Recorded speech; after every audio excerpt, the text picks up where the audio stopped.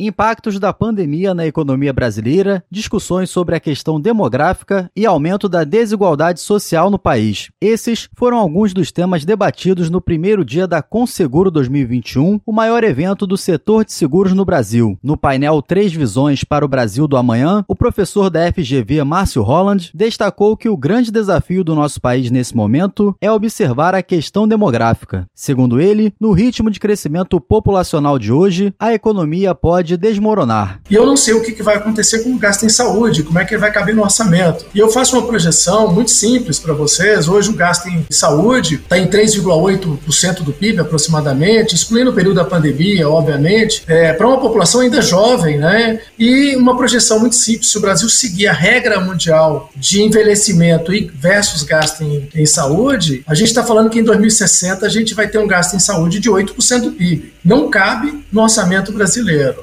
Marcio Holland acredita ainda que qualquer discussão sobre a economia do país deve passar pela melhora na desigualdade que encontramos hoje no Brasil. A outra grande contradição no Brasil é que ele é um país altamente desigual. E aí eu queria deixar registrado o fato de que nenhum país pode se considerar bem-sucedido tão desigual quanto o Brasil. Não há uma reforma econômica, não há um ajuste fiscal que vale a pena num país tão desigual e com a desigualdade tão persistente no Brasil. O presidente da Confederação das Seguradoras, Marcio Coriolano, também falou sobre a desigualdade social existente no país.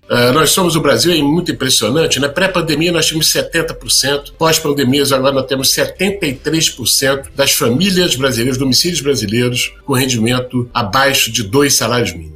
Então, olhando até para o nosso setor, né? Para o setor de seguro, precisa primeiro a pessoa se alimentar os filhos, né? Se transportar para poder buscar emprego ou se deslocar para o emprego, para depois pensar em outras questões. Já Carlos Kawal, diretor do ASA Investments, pontuou que o cenário para a economia global em 2022 é positivo. Resumidamente, tenho dito que nós temos um cenário para a economia global que me parece bom se a gente olhar na perspectiva do que aconteceu no ano passado e desse ano, que foi muito volátil, né? Então, o cenário para 2022 se configura um quadro em que a economia global ela cresce necessariamente menos do que esse ano, por conta da recuperação que temos aí muito forte pela queda do ano passado, mas ainda uma economia global que vai crescer vigorosamente no ano que vem, em torno de 5%. O diretor-presidente do INSPER, Marcos Lisboa, destacou o deslocamento do Brasil no crescimento econômico em relação a outros países emergentes. Segundo ele, o Brasil tem uma economia fechada, o que atrapalha o nosso desenvolvimento. Na hora que você tem um país tão isolado e fechado como o Brasil, nós não nos beneficiamos desse ganho contínuo de produtividade que vem em peças, equipamentos ou em serviços. Nós ficamos isolados e ao tentar fazer uma grande parte da produção doméstica,